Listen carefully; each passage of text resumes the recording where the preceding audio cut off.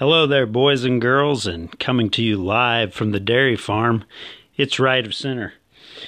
So, expounding on my first episode of this new podcast, the media being the talking voice of the extreme left, I want to focus in on this episode on why I don't believe anybody cares how many people die. That this is political, and that the lives simply don't matter. It is pick your favorite crisis. So you're gonna have to stick with me here. We're gonna throw some stats around.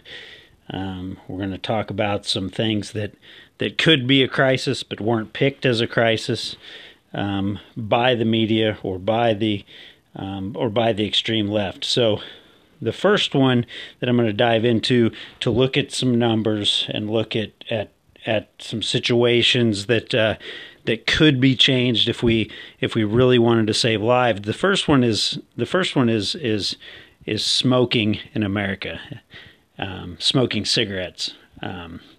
So the first thing you're going to say is, well, smoking is a voluntary activity. You choose to smoke, you choose to take the health risk, and that is absolutely true. It actually says on a pack of cigarettes, it has a warning actually telling you that the cigarettes are going to kill you. That is the warning. And I'm going to parallel this warning to the warning of there's a virus going around. Wash your hands, practice social distancing. You know, you've been warned. The warnings are everywhere. Social media, the federal government, the national media, everybody. So this first stat I want to throw out there is, so in the U.S., every year 480,000 people die. That is attributed to smoking. So that is off the CDC website. So you lose almost a 500,000 people to smoking every year. And while it is voluntary, if you wanted to stop that, if you wanted to say that is a health crisis, and you wanted to stop that, what would you do? You would outlaw tobacco. Obviously, you'd outlaw tobacco. Nobody'd be able to get tobacco, and nobody could smoke. Obviously, you could grow your own tobacco. You could. People would obviously try to continue to doing it, but you could potentially greatly reduce the number of 480,000 by outlawing tobacco if you cared about saving even one life. So the narrative now with the coronavirus is, if we can even save one life, we hear the governor of New York saying it. We hear it in the national media. So if we've got almost 500,000 dead to smoking, that's not a crisis. We live in a free country. You can buy the cigarettes. You choose on your own free will whether to smoke those cigarettes, knowing full well by the warning that's on the pack that they're going to cause you problems. They're going to kill you, over an extended time. So that is not a crisis. That is the way it is. We live in a free country. It's the free market. Now, why do we not outlaw tobacco? And I'm not saying we should outlaw tobacco or we should stop people from smoking or change any of those things, because I believe in personal responsibility. So why do we not do that? Well, you got big tobacco, you got lobbyists, you got a lot of money, you got a lot of politicians making a lot of money. So we don't do it. We let it go. It's a health concern. We deal with it. It hampers our health insurance and our healthcare system. probably as much as anything. So the second thing that needs to be brought to light is the plain old flu, like the regular influenza. Like I talked about in past episodes, the flu since October of 2019 has killed, according to the CDC website, and they have to make estimations, and the numbers are moving around, and what is flu season, like from what month to what month, I'm not sure. So I picked out some stats from October to current is over 12,000. So the plain old flu, influenza, has killed over 12,000 people since October. This was not a crisis. We were going to school. We were doing everything we normally do. Everybody was going to work. And guess what? People were passing the flu around. They were going to work with fevers. They were passing it around. And what are we told to do? What have we been told to do about the flu since you were a little kid? Wash your hands. And if you're sick, stay home. And if you got a fever, stay home. And those type of things. So 12,000 dead since October in this country. Not a crisis. So we've got almost 500,000 per year in the U.S. dead due to smoking, and we're going to keep selling tobacco. This is not a crisis. We got over 12,000 dead since October with the flu. This is not a crisis. So we come to the coronavirus now. We're March of 2020. And we've got a huge media manufactured crisis.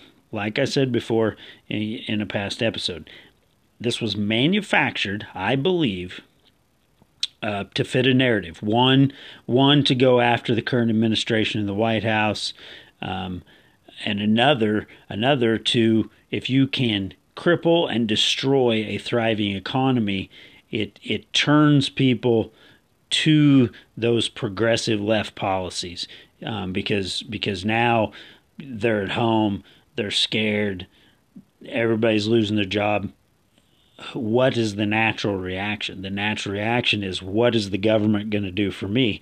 And the more people in an election year that you can turn to, what is the government going to do for me? Obviously, they're going to vote on the left side of those issues. So this is political. I mean, it looked political from the beginning.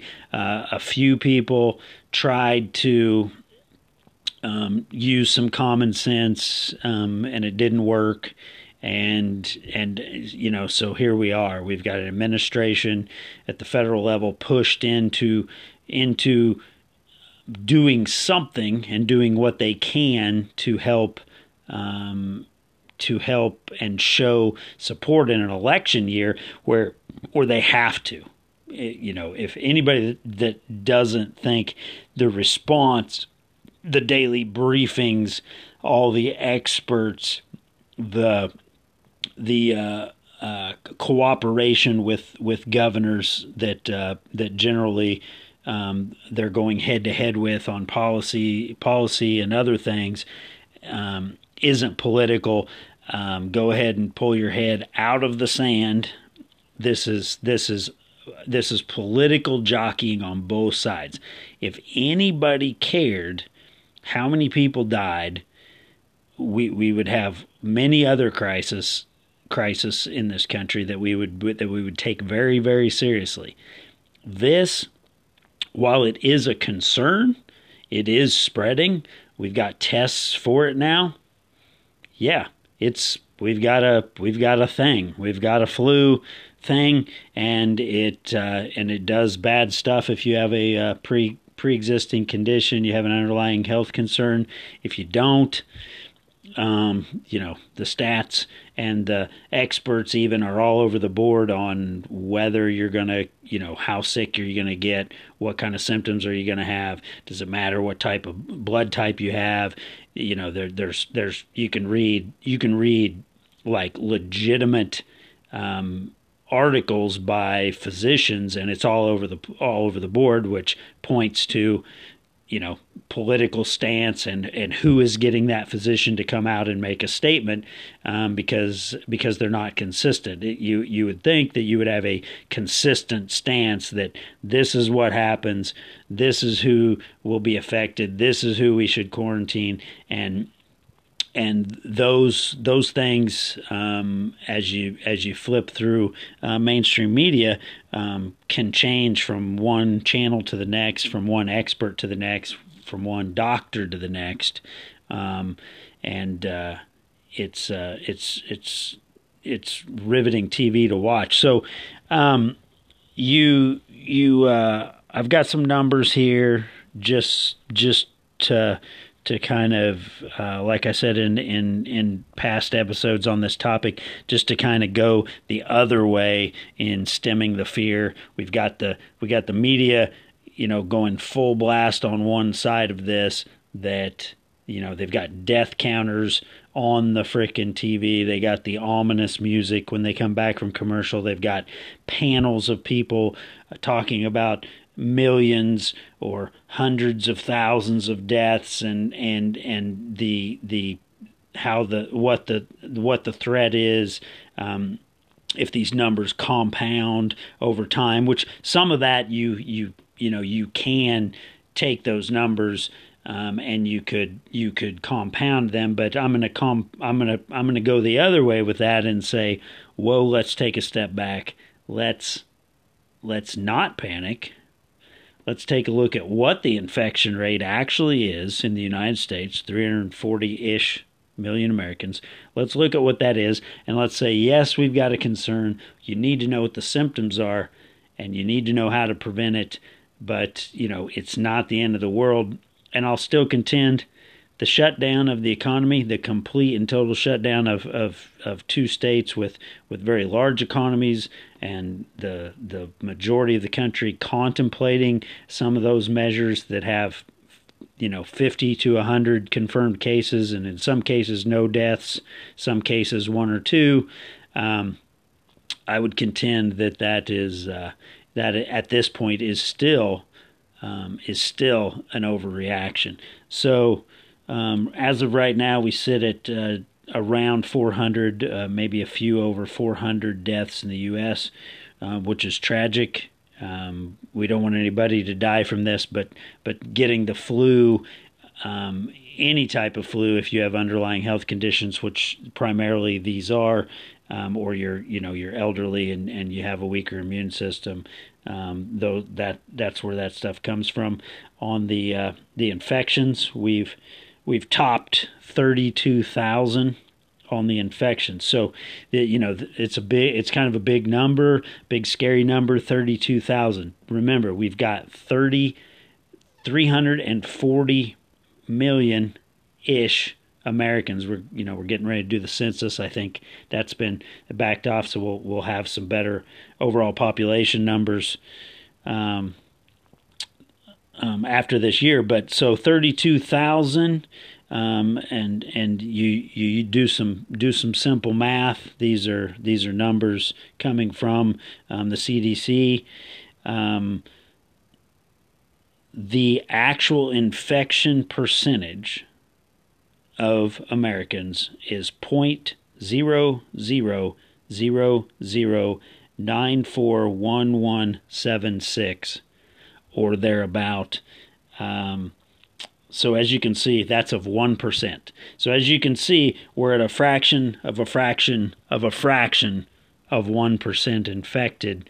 And for these reasons, and the reasons I cited, I just don't feel like, as they continue to politicize this, and as up to the minute we've had House Democrats block a stimulus bill or anything to help Americans who've been put out of work, and small businesses, and I know you got to jockey around with, what are the rules and who are we going to give it to and how much, and we're already 20 trillion in debt. And I know there's a lot of details there, but they, it really sounded like they were close. And the latest reporting is Pelosi came in from vacation, and she shut it down. So we will see how that goes. If we get a stimulus package out, I'll look to cover maybe some of the ramifications and things with the stimulus package later. But for these reasons that we've talked about here, I just don't believe that they care how many people actually die.